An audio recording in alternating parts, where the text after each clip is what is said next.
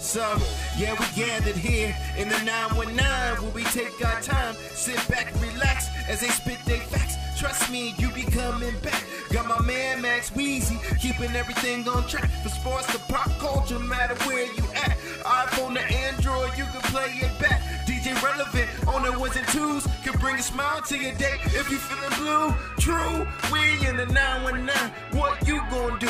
Let's rock, we at the barbershop. Let's rock, we at the barbershop. Let's rock, we at the barbershop. 919 at the barbershop. Let's rock, we at the barbershop. 919 at the barbershop. Let's rock, we at the barbershop. Let's rock, we at the barbershop. Stay tuned. All right. It's your man Max Weezy, live from the 919 where everything is fine. Welcome into the Barbershop Podcast. Y'all, I know it's been a while. I know it's been a minute since I put something out, but I hope you enjoy this show. The reason why I'm introing it like this, normally I just go straight into the show. The reason why I'm doing this is to just explain a little bit about what's going on. So, since it's been a while, I wanted to make sure I got you guys a lot of content when I came back for this. And, just for future reference, this whole format and show is going to go through some changes. I'm going to do some different things. I will keep you guys updated on that. But thanks for following me and keeping up with me so far. So listen, on this show, it's Charlotte Sports, talking Hornets, Panthers.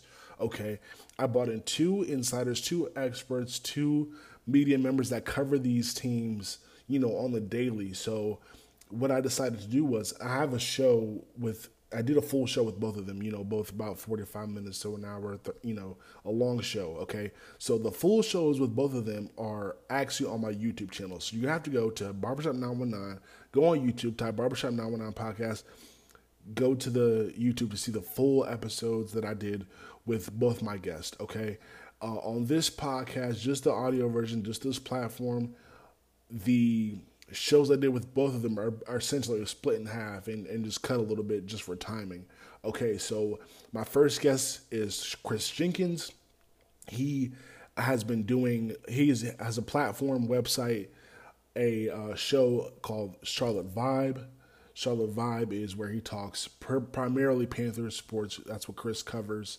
But, on the Charlotte Vibe, you'll also get Hornets coverage and other coverage about things going on in Charlotte. But Chris has had the site for a few years now. I sat down with him to break down all the changes and everything, and he gave me some really great insight about the Panthers, not only about the changes that they had to go through, but where they're at now and what he thinks. So great content from Chris. You're going to want to listen to that. And then stick around, because after Chris, I've got Ashely Stroehlein. Ashely is a reporter at NBC Charlotte, and she's been doing sports reporting in Charlotte for a few years now. But she's with NBC Charlotte now. She's great. She covers the Panthers and the Hornets. But I've got Ashley's piece about the Hornets after Chris talks about the Panthers. So you'll get Panthers, Hornets in this show. But I urge you, and I'm encouraging all of you to head over to YouTube. Again, that's Barbershop Podcast 919. Head to YouTube and watch both of these shows fully that I did. So if you want to, with Ashely, I've got Hornets and Panthers on YouTube, on the YouTube video. So you'll go on YouTube, you see the whole video. We talk about both teams. And then with Chris, you can see the full show with Chris on YouTube as well. So those are going to be two separate videos on YouTube, but this is one, but really both of those shows split in half for one podcast. So don't want to, don't want you guys to be confused later. Sorry about this long drawn out explanation, but I just kind of wanted to brief you on what was happening, let you guys know where you can find the rest of these two interviews, because I had to cut them up a bit because I wanted to talk to both of these people just about what's going on in Charlotte as far as our sports, and wanted to get you guys a lot of content. So the content is out there. It'll all be also explained in the description as well. But, some people don't read that, so I wanted to come on and explain that beforehand. But anyway, it's great content. Hope you guys enjoy it. I'll stop talking now and let you guys listen to these great interviews and this great content. Keep it up. Keep up with me. Stay tuned. I've got more coming, more great things happening, more changes happening. Great changes, though. Thank you so much for listening to the Barbershop Podcast. Stay tuned. Here we go. Let's rock, we at the barbershop. Let's rock, we at the barbershop. Stay tuned. All right. It's your man, Max Weezy, and live from the 919. This is the Barbershop Podcast. I am joined by Chris Jenkins, you are the man, you're the man of the people, the Charlotte Vibe, covering all things Charlotte sports, especially the Panthers and Hornets, and you've been covering things in Charlotte for a while now, haven't you, Chris? A while would be a good way to put it, man. Sometimes when you hustling, you kind of don't remember when you first started. You just know that you hustling. But Yeah. I would guess maybe 2006ish, 2010ish, somewhere in between there. So just moving on, obviously to the Panthers. It's been a crazy football season, especially for Carolina fans and for all fans in general. And there's so many talking points with the NFL in general and with the Panthers. But how do you feel about the way the Panthers handled Cam Newton's departure, especially seeing the way he's performing now?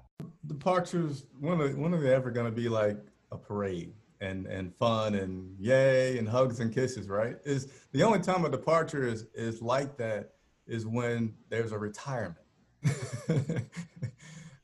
Otherwise, if you want to go from, a really high profile guy like Steve Smith to Cam Newton to even Greg Olsen, right? Greg Olsen's a really pro. I got that from Matt Rule because he calls guys pros all the time. He's a pro's pro, but but even Greg Olsen, when he left, wasn't too happy about how things went down. So I think it's just the business part of it all. As a fans, you certainly want to see guys stay, and we can control it as fans. We'd probably have every guy stay too long till he's just absolutely awful and taps out. But I think Cam leaving wasn't a bad thing. It was a risk thing in terms of this guy having been injured as many times as he has. A situation where you're paying him a whole lot of money, and you're maybe thinking that, I don't know if he's going to make it or if he doesn't, but you got a new owner that's here, and this new owner wants to sustain excellence. So how much can you really promise this guy that you're going to sustain excellence if you got a guy with a hobbled will that you're paying, I don't know, 25-ish million a year, and you kind of want to start to get another quarterback that could sustain? So in that sense of, risk and reward, Cam / to Teddy Bridgewater, in terms of the long term, Teddy Bridgewater is certainly a more healthy looking option. And, Cam having a good time that he's having in New England is great for him, but I don't think that Panther fans should look at it like, oh, shucks, we should have kept Cam, because it's still only 2 weeks into a 17-week season where that little wheel that he got on and that fresh tire might, get a little worn after he get a few hits. I don't hope that happens, but that's just a liability. That's something that's possible to happen with him. So I think we're doing fine. I know some fans may agree with me, but I think I really like how this team is going. You're welcome to disagree with me, Max. Yeah. So a couple of things on that for me. What makes it hard in hindsight is the fact that I wish I could see what it would be like if they had kept him, only to see what would have happened afterwards in terms of, like, does Luke Kuechly retire? Are they able to keep, like, more veterans on the team? Because I think I can't remember if Luke retired before or after they released Cam, but obviously if Luke retired before they released Cam, then I think he would have had to have some knowledge of how they were feeling towards him. I feel like he would have stayed if Cam stayed, but so it's hard to say, like, oh yeah, they should have kept him, because I love Cam Newton while he was here. He was, to me, he really put Carolina on the map. He changed, the organization for the better, and so did Ron Rivera. Ron Rivera should get a lot of credit for that. And in hindsight, I kind of wish the Panthers were more patient with Ron Rivera, to be honest, more so than Cam, because good coaches are really a lot more difficult to find than good quarterbacks, in my opinion. So, again, it's hard to answer just like straight out for me. I think it's just depending on like how the other chips fell. I think if Cam was the quarterback of the team as currently constituted, I think he would have struggled anyway, especially because of the defensive side of the ball. I think the offense would have been fine, but I think his upgrade from Teddy Bridgewater. But I just don't think he has a great season with the team the way it is now. But so that kind of all plays into it. But for me, I think that I'm just hoping that these changes and everything that's happening now is not for nothing. I hope that we're able to turn around. If we're really bad this year, I hope we get, I hope we get Trevor Lawrence, Justin Fields, whatever. I just hope that there's a light at the end of the silver lining at the end of the tunnel. It's got to be, because I feel like the Panthers in their short history have never been bad for very long. It's always been bad for a couple years, playoffs, NFC championships, Super Bowls. So, I kind of hope that we turn this around and then we're able to find more consistent success moving forward. Yeah, for me personally, I like a lot of things that I'm seeing so far, but I don't think Cam Newton's stand would have changed a lot of the other veterans leaving. That's always, I won't say always, but that's mostly a money contract issue with those guys. I feel like people love playing with the player, but I feel like coaching is a bigger thing that wants a player to come to than a quarterback would, unless you're really, really elite. Now, I don't want to get into a discussion about how elite Cam Newton is, but with him having those injuries that he's had and not being able to play, most of the other guys leaving would have been a contract issue. I know I saw a guy at the airport, coincidentally, and, the off-the-record comment was basically, I wanted money that they didn't want to give. Right. And Luke is, to me, one of those people that don't care who's around. He just wants to ball out. To me, if Luke wanted to go because personnel changed, then when Thomas Davis left, he might have went out and sought all this money or something different to be in a better position. And he never did that. Luke's situation seemed extremely medical, even though he didn't get into it. If you look at the video from when he first sat down to do the thing, just how he looked, I mean, this guy looked not like he lost his best friend, but he looked like, I don't want to stop playing football. But, there's more to life than just football for him.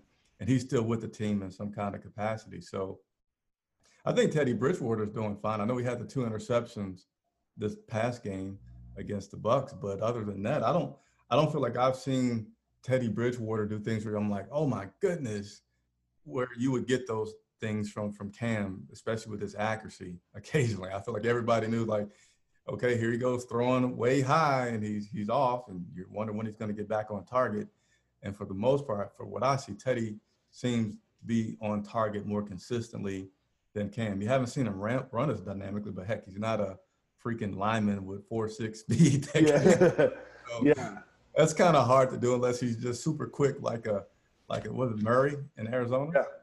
Yeah. I mean, Teddy is a non-mobile quarterback in a world of, we're saying that mobility is really being highlighted and it's being successful, whether it be Lamar Jackson, Mahomes, Russell Wilson, Kyler Murray is having a great year so far. So I think also too, like, it's easy to be, even on throws that he misses, for me with Teddy, it's easy to be like, it's easy to be frustrated, because I think, and I got caught up in this. I had to stop myself. I think from a fan's perspective, you're automatically comparing to Cam, but also if you look at the quarterback play throughout the league, even with Tom Brady, Drew Brees, other quarterbacks, I think this learning process has made the play a little bit sloppy. Now, like, really, really high-level quarterbacks like Russell Wilson, Aaron Rodgers, Lamar Jackson, Patrick Mahomes are, seamlessly, it seems like they're seamlessly coming into the league and they're playing, having great success. But those are coaching staffs and systems that have, been there for a while. Whereas, although Teddy Bridgewater is familiar with Joe Brady's system, I think all the new coaches and the new quarterbacks are are having a learning curve that we're not seeing with some other ones, and that's just the product of the way the offseason was with the shortened offseason and everything changing because of COVID. Yeah, and for me, man, I go to think, I'll be candid with people all the time. And I said, man, I hope this team does well. I mean, heck, I like them and I cover them. So it's a lot better work environment when you're covering people that are winning than, I mean, that's a whole different tangent about going into a locker room after teams lose a game is tough enough. And going to that locker room after they've lost 3, 4, 5 games, it's brutal. But for this team to have what I felt like was the chip stacked against them with COVID interrupting so much of the off-season curriculum and programs and training, and you got a full new head coach, a young coordinator on defense side, offensive side, you got all these new players out there. I felt like they'd have a really huge uphill battle just because they're new. Like, have you ever started a new job and just the first week just did great? There's a learning curve, even if you're great, right? And these guys are playing good. They are having deficits that, again, if I'm new here, new coach, new things, and it's like, I don't know what's going to happen. We're losing. But these guys are coming back from deficits to be competitive in games and have legitimate chances to win. Mac, you're playing Tom Brady. You're a new coach. Everything's new. He starts doing great. He's up on you by, I don't know, 17, 21 points. Yeah, 21, yeah. How easy is it not to be like, well, we're about to get beat by one of the greatest quarterbacks ever, and that didn't happen. Right. They fought back, and the defense stepped up, and they fought back, and they started to break down at the end. But to me, that's pretty incredible considering how much experience that this team has and how young the defense is, averaging 21, 22 years of age. That's incredible. So I want them to win, but I feel like we're developing a product to give us an opportunity. Let me ask you this then. How quickly do you think the Panthers can be a playoff team? I mean, so far, I feel like they're doing great. Yeah. So if they continue like they are now, I don't see why that couldn't be extremely likely in year 2 and highly required in year 3. Right. Because they're doing so good on all aspects of building culture, having guys believe. A big thing with coaching is not only the head coach, but the coordinators and halftime adjustments. I feel like, oh man, I forget was it Shula we had a couple years ago that was a good game planner. Because if we came out doing good, we could start plenty games good. But if the other team went into halftime and made some adjustments, we just kind of like, uh-oh, so, and that hadn't happened yet to this team. So I feel very optimistic about it. Yeah. And obviously, too, I didn't even know this until a couple of weeks ago. I think I saw that David Tepper, our new owners, the Panthers' new owner is the wealthiest owner in the National Football League, which kind of surprised me. But so being that the case, like, what do you think that can mean for the future of the team, being that he is the wealthiest? Well, I think more so than him being the wealthiest is that his brain, right? We kind of talked about Jordan earlier, and let's do the same thing when we talk about David Tepper, because and I heard that he's the richest, and I kind of looked it up, and I forget if I found out and verified that he was the richest, but I know he's certainly top 3. Because I think Jerry Jones or Kraft came to mind when he said that, but I mean when I read that, but Tepper has a technical brain, right? And I say this from having talked to the guy several times, not one-on-one, of course, but through media. He is like this. He's like, I know I'm not a coach. I know I'm not Jerry Jones that can be a general manager, but I know about processes and what helps anything work. And that's where he's going to leverage and using all his money to get all these studies done and scientific things done and processes to be like, just even from like, he talked to us about scouting, right? So with COVID, nobody's traveling. and people are having to sit at home like we are now and do Zoom and all kinds of things. So he's like, well, hey, just from a process standpoint, do we have to keep getting all of our coaches tired and driving them all around the world? What if we could actually do more evaluations of talent by implementing a very like this high-tech center where all my coaches could do Zooms and analyze data and players more quickly and stuff all the time.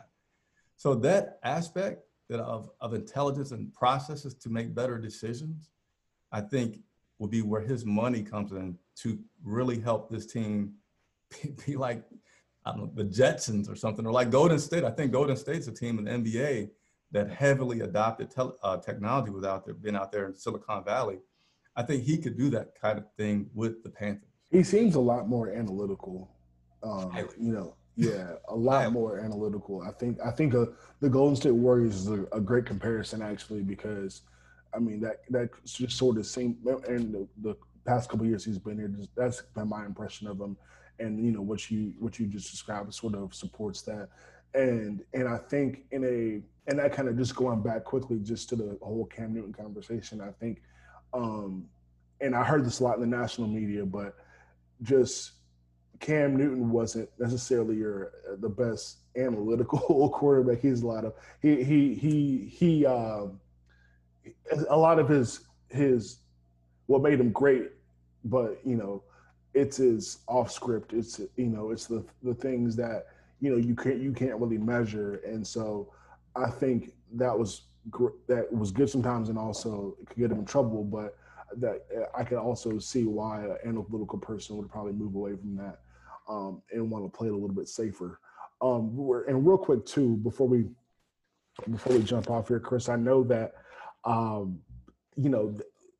the whole world are having more conversations around social justice and the things that are going on in this country, and that moved into the sports world, obviously. And I know around the time the NBA where they stopped play for a little bit, and I know that different teams were having internal conversations about what they could do to do more supportive social justice. The NFL obviously implemented some things, and I know the Panthers were. I know the Panthers had some conversations, some things about what they wanted to do, what they were going to do. So far, have you heard anything, or do you know of any plans that the Panthers have moving forward to sort of address some of the social issues that are going on right now? Yeah, they have had some team meetings to talk about what they would do. And so far, what I've been hearing is that they haven't come up with something yet. But the biggest thing that they want to be able to do as a team is make sure that everybody in the locker room understands that there will be efforts to raise awareness for social injustices and making sure that teammates know about it. And the biggest thing they said they want to do is not have their teammates be surprised or shocked by something that, whether it's a whole group or the whole team, may want to do, as they just want to become more promotional about those things. Like Shaq Thompson talking about the fact that he's never voted, and he just thought he shouldn't vote, or just didn't think that he needed to vote. Now he's trying to ask other players to sign up and vote, and this will be the first time that he votes. Some players may kneel, or I forget what all they have done. But again, they haven't thought of one big thing to do as a unit, but more so they've had meetings to say, hey, we are going to individually or some groups do some things to have an impact. And I know Tepper's Foundation continues to do things in the community to help out as well. I know last year, even before this, social injustice came so big, but this is kind of not related, but somewhat related, was that he helped West Charlotte, which is pretty much a heavily Black populated school, gave them bus and transportations to go to a playoff game that they just didn't have the funds to do, and they're continuing to do stuff like that. I saw that story. That was pretty cool. Yeah, cool. Well, yeah, thank you so much, Chris. I really appreciate your knowledge and expertise and your analysis of the Panthers so far. I know we don't have much to go on Did you even think that we would have a season? Like, how did you feel about that? Were you nervous? I mean, it's a big part of your job, so I know you were. Honestly, at one point, just to be, like I said, I like to be real with people. I was hoping that we just wouldn't. Yeah. Because I just felt like, it is a business for me, and I'm thinking, how am I going to make this interesting for people? Because what they're doing, NASCAR started first, and what they're doing is giving just really the networks the access, and everybody else is remote. And what when a lot of good stories and coverage like mine comes from being able to be in the locker room, be able to talk to a player without 50 other people around and ask them questions and get some insight and get some detail and be able to do those. Now I can't do that. Now it's a Zoom call. So if I want to, ask you a little bit more in depth about your play and maybe why you did this on this play and why did you do that on another play, I can't do that because everybody's watching. They're like, hey, I got a question. So I didn't think we would, because I just felt like, of all sports, how could football not have cases of COVID just explode? Because these guys are touching, sweating, getting cut, everything on one another, heavily contact.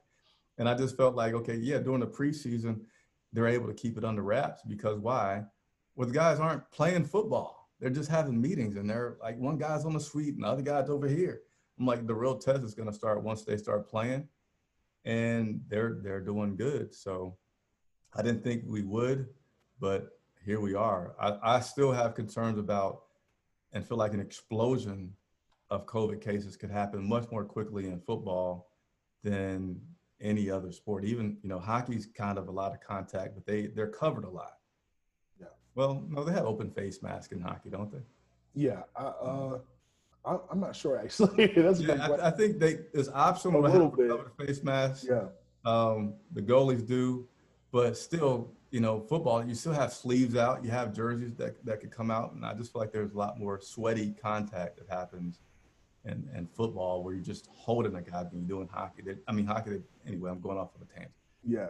No, I mean, and I think what's being underreported a little bit is the fact that in NFL, they've done a great job. In college football, though, I know at least there was the UNC was supposed to play UNC Charlotte last week, and they had like a lot. I think UNC Charlotte had like a few offensive linemen that had tested positive for COVID-19, and that's happening more often in college sports, in college football than it is in the pros. But there's a lot of reasons why that could be the case, and we will go down that rabbit hole. But I think the NFL is doing a good job. I think one of the things that has been happening though, and real quick, if you want to comment on it, there's just a lot of the injuries, and I remember even before the season, a lot of players were saying that they were a little bit nervous about soft tissue injuries because of lack of conditioning through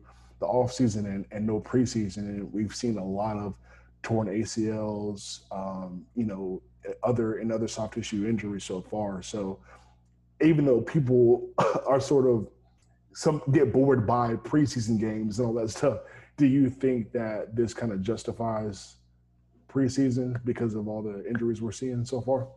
Hey, you'll laugh at this one. I'm going to give you an old man's perspective on it.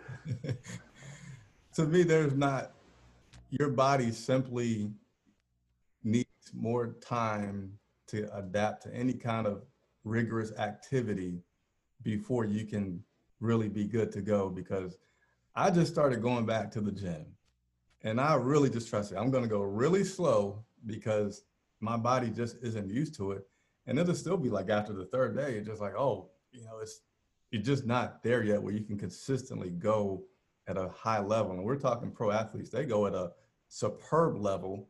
So I think it does affect them. And yeah, just from a conditioning standpoint, I think at least two of those games, or just maybe not even so much the games, because I know a lot of the veterans these days, they only play in the last game and they might play 2 series in the other game. So veterans still don't play a whole lot, but I think just having the contact and the practice go a little bit longer would be helpful. I don't know how much preseason they need. Honestly, I feel like they could probably cut that down to 2 games just because fans don't even like it. It's a waste of people's money and who tunes in to those games. I think from a fan perspective, they should cut it down. And just, again, as long as they have the regular training, OTAs and things like that, I think the guys can be fine. I agree.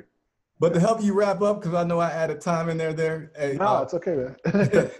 I'm Chris Jenkins with Charlotte Vibe, and I cover myself predominantly the Carolina Panthers. And the easiest way is just to Google Charlotte Vibe, but I'm on all the on YouTube, all the social media outlets from YouTube, Facebook, Twitter, Instagram, and I love connecting with people. And I try to be a man of the people and love to take questions from people and go directly to those coaches and players and ask those questions, along with giving my opinion about things. Yeah. Check out Charlotte Vibe. You do a show how many times a week? Twice a week? No, this year I'm trying to do it I haven't committed to daily. Okay. But it ends up being probably about 4 days a week. So typically each day I try to at least give a report from the team as far as injuries and latest developments. And then on game day, I'll do 2 shows. I'll do a pregame show, and then I'll do a post-game show. And both of those, due to COVID, I have now made live because unfortunately I have not seen a football stadium this season. Yeah, there you go. Well, yeah, you know where to find them. You know where you can catch them again. Chris Jenkins, Charlotte Vibe. Thank you so much for jumping inside the barbershop. And until next time, Chris, appreciate you being here, and we'll do it again. All right. Thank you very much. All right. Peace. Let's rock, we at the barbershop. Let's rock, we at the barbershop. Stay tuned. All right. It's your man, Max Weezy, live from the 919. Welcome inside the barbershop. I am joined by Ashely Stroehlein. Ashely is a super duper wonderful sports reporter in Charlotte, North Carolina. She works for NBC. She also covers Conference USA for the NFL Network and works in motorsports too. And so, Ashely, welcome so much to the barbershop. Thank you for coming. Yeah, I'm glad we could finally make this happen. I feel like we've been talking about it forever, and every time I think I'm going to have a calm day, I never do. But here we are. So we're going to talk about a lot of sports. So let's do it. So let's get into like the world of Charlotte sports right now, which is a little crazy. I want to kind of talk about though, like, we'll definitely get into like the Panthers. Obviously, it's football season, but we're just about to wrap up the NBA season, and I guess nothing's in official yet. I guess with the NBA starting the new season, but we know that is going to come very shortly after this season ends. And so one of the things, particularly with the Hornets, that it seems to be a really good opportunity now. Like, and from a fan's perspective, I was super duper excited that we got the 3rd pick in the lottery draft. It seems like the lottery never really falls the way we want it. It's very disappointing, but no, we have the 3rd pick, and there's a really good opportunity here. It's not like last year where you have like a really like, oh, it's it, like this has to be the number 1 pick person. It's sort of like a top 3, and most of the experts are saying whoever, if the 3 teams get any one of those 3 players, it's good for them or whatever. But I think it's very interesting, and I'm very interested to see how it plays out from a fan's perspective. I'll go ahead and say that I hope that we somehow get LaMelo Ball, and I'll say because one, I think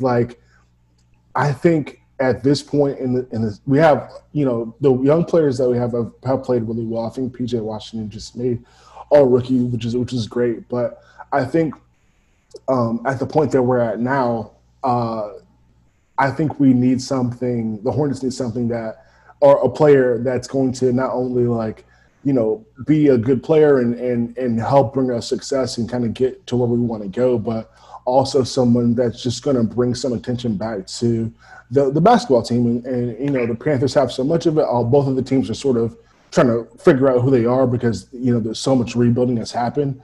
Yeah.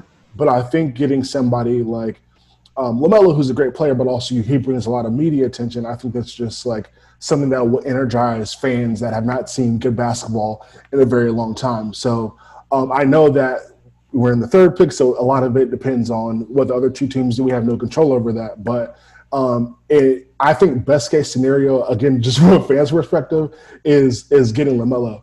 But from you as a person that kind of covers the team and you have more of an inside perspective, like tell me like what you think about what the opportunity that the Hornets have with the 3rd overall pick.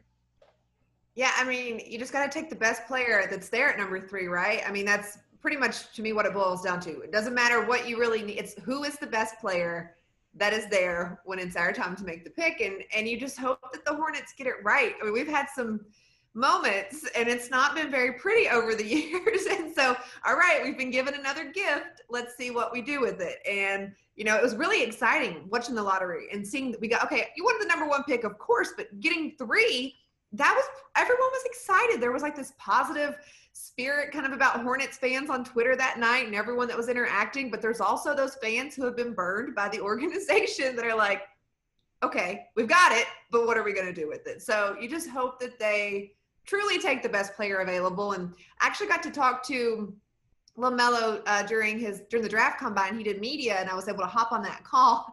And it was so interesting. I don't know, I guess you know, everyone knows the Ball family and kind of like you mentioned that all the extra that comes with them, right? It would be interesting in Charlotte, whether it's good media, bad media, whatever, but it would be something just to bring a little flair. But so I expected so much more, but he was so just like, nope, yes, don't know, yes, no, yes, no. But it was interesting when he was asked about the Warriors, like what if Golden State drafts you? Like a lot of people think that's not a good fit for you. Your dad said that, and he's like, well, my dad's his own man and I'm my own man. I don't really care what my dad said. Like, I'm going to be a good fit no matter where I go. And I was like, whoa, he just threw dad under the bus.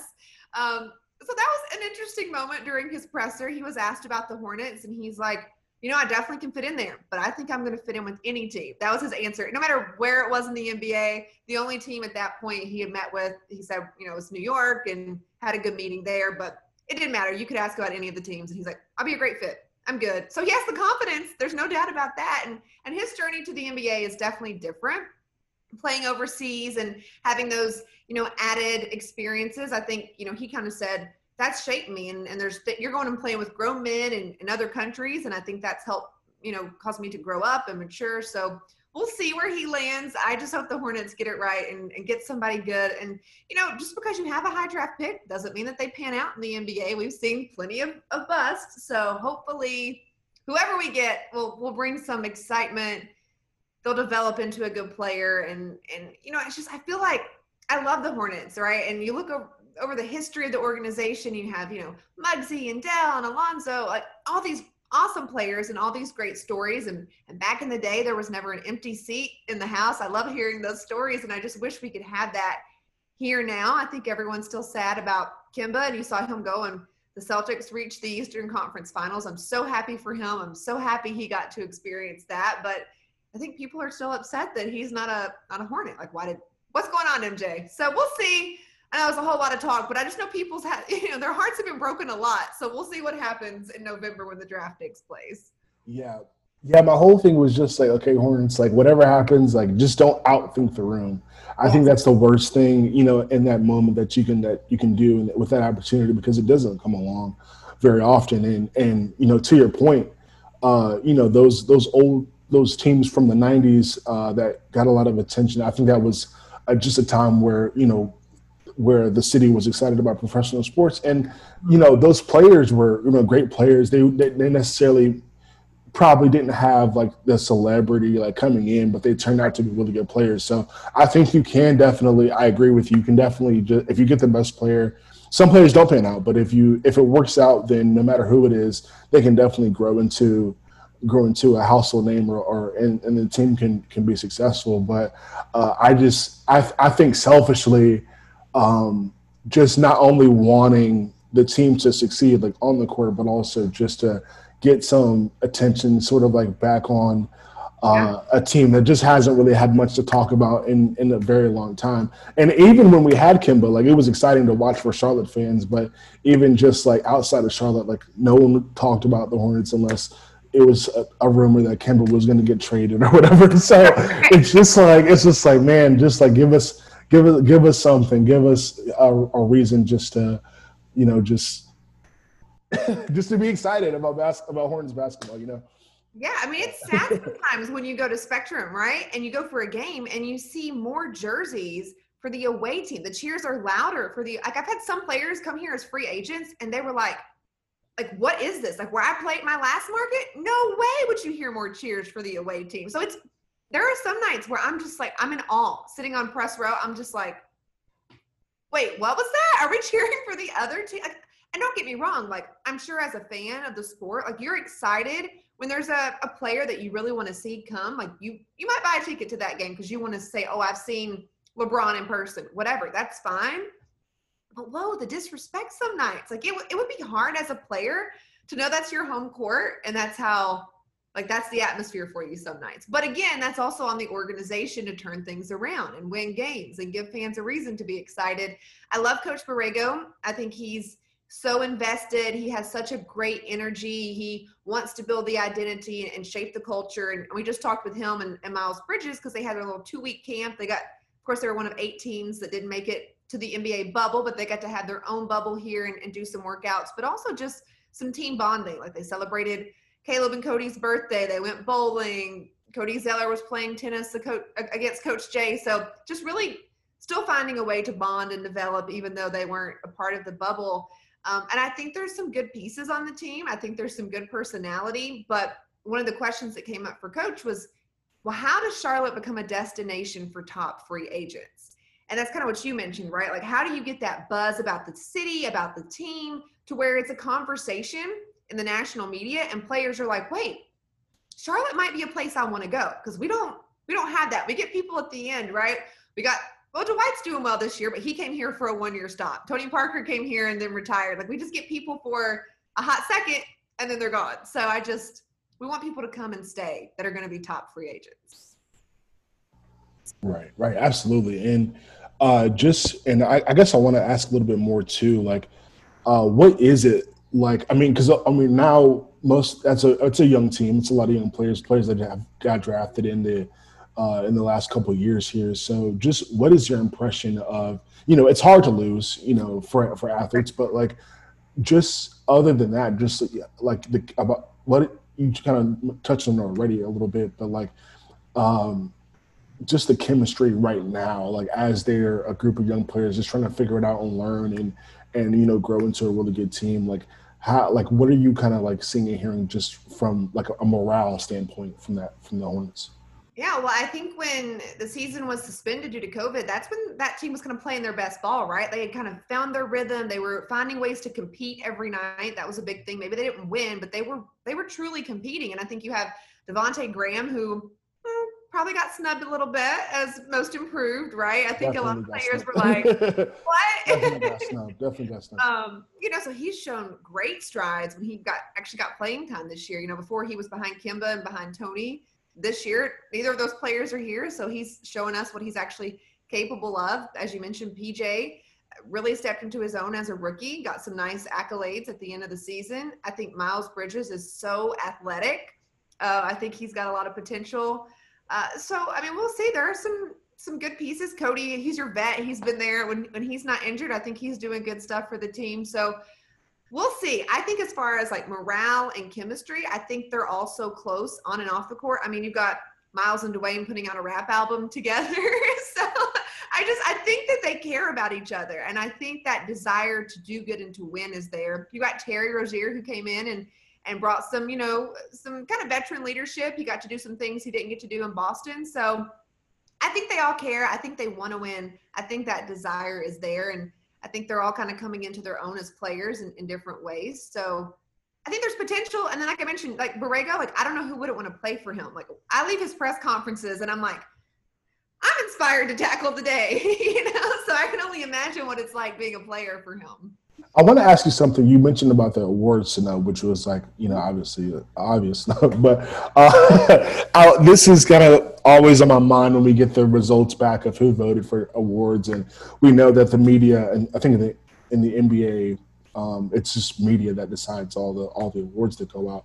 And as a person that works in media yourself, I know that you're really busy just as a person that does, local media and some other stuff. But, it seemed the conversation, especially after the results of this year, where a lot of people were talking about, oh, how could LeBron only get 16 MVP votes and all these other discrepancies in the awards voting. Like, do you think that maybe the voting should be done a little bit of a different way? Like, I'm just thinking about maybe some of this is the fact that, you know, we're asking all these people in the media that are probably some of which are covering, you know, the sport nationally and probably other sports too. And like, you know, how do you have the time to like really pay attention to, you know, 32 NFL teams and 30 NBA teams to make sure you're really like, you know, doing your due diligence to really, you know, get a vote in, besides like watching the big games. And so like, what do you think about that? Like, like, you know, you're busy. So I'm just imagining like your own schedule, but somebody who covers media nationally, like, and it just seems like where people are getting snubbed, or there's just a lot of like, oh, how could this happen? Like, what's your opinion on that? Right. Well, I think you always, like, it's nice to be rewarded at the end of the season, right? Like in whatever job you're in, it's nice to be awarded something, but you can't, like, you can use those as like milestones that you want to reach to get a little added motivation. But if you're playing for the individual awards, like, you know, I get it. I'd be frustrated too, right? If you felt like you had a career season and you didn't get any votes or just a handful of votes. So you kind of have to, I think, as a player, like, yeah, I want it, but it's kind of like, as you know, Giannis says, like, until I win a championship, I'm not an MVP. Like, it's great that you gave it to me, but I haven't done the one thing that I want to do, and that's win as a team. So I think that's one thing to take into consideration, you know, but I get it. I mean, I want to win an Emmy for my work. I want to feel like I was the best that year in something, of course. I totally understand. But I don't know exactly who's on every ballot. Like, I know it's a handful of people. You have to think too, right? Like, okay, I covered the Charlotte team.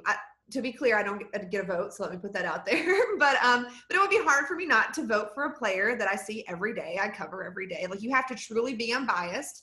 And again, it's all subjective. It's all an opinion. There are stats you can go off of, but, you know, you and I, you know how sports people are, right?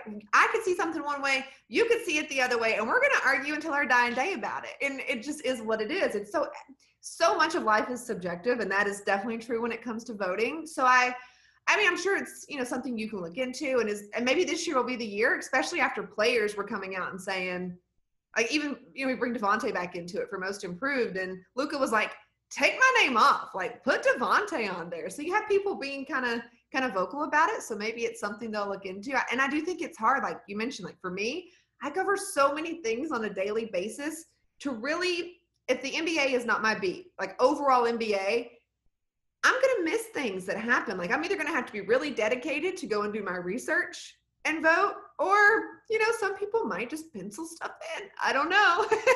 Yeah, when I just hear, like, there's people with, like, they've got the NBA votes and the NFL votes and, like, Heisman votes. I'm like, how do you have time to, like, watch all that? Like, you know, you have to do your job, but you also have to have a personal life too. And I just think that, you know, we'll see kind of what happens, but maybe just they think about just restructuring a bit, like who gets to vote for what, because it's too much. People just give these people a break. Let these people like focus on one sport or something. Ashely, thank you so much. This has been a pleasure having you on here. I really appreciate it. I really think it's just kind of we are in a special time and a time of like, okay, like the future is ahead for us in Charlotte, both for Hornets and the Panthers, and just for sports in general. We can have this conversation all day, but I want to thank you so much for doing this, and tell everybody, I guess, where they can, you know, find you, follow you, tell everybody what you're doing, plug yourself real quick.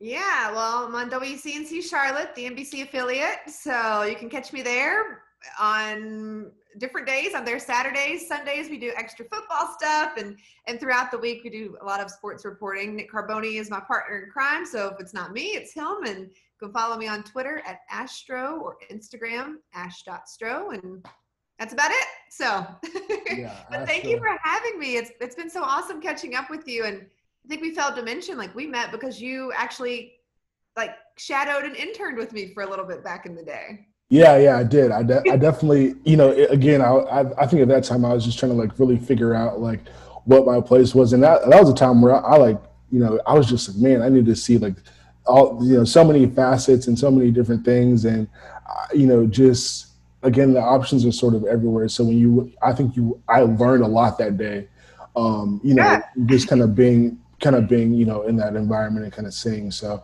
I appreciate you being so open to that. And again, just being so like willing to come and spend some time. Definitely. We'll do this again. Hopefully next time it won't take us so long to actually make it happen. Yes. You're always welcome back to the barbershop. Thank you so much again, Ashely, and everybody. Hope you enjoy. Stay safe out there, and we'll see you next time. Peace. Let's rock, we at the barbershop. Let's rock, we at the barbershop. Stay tuned.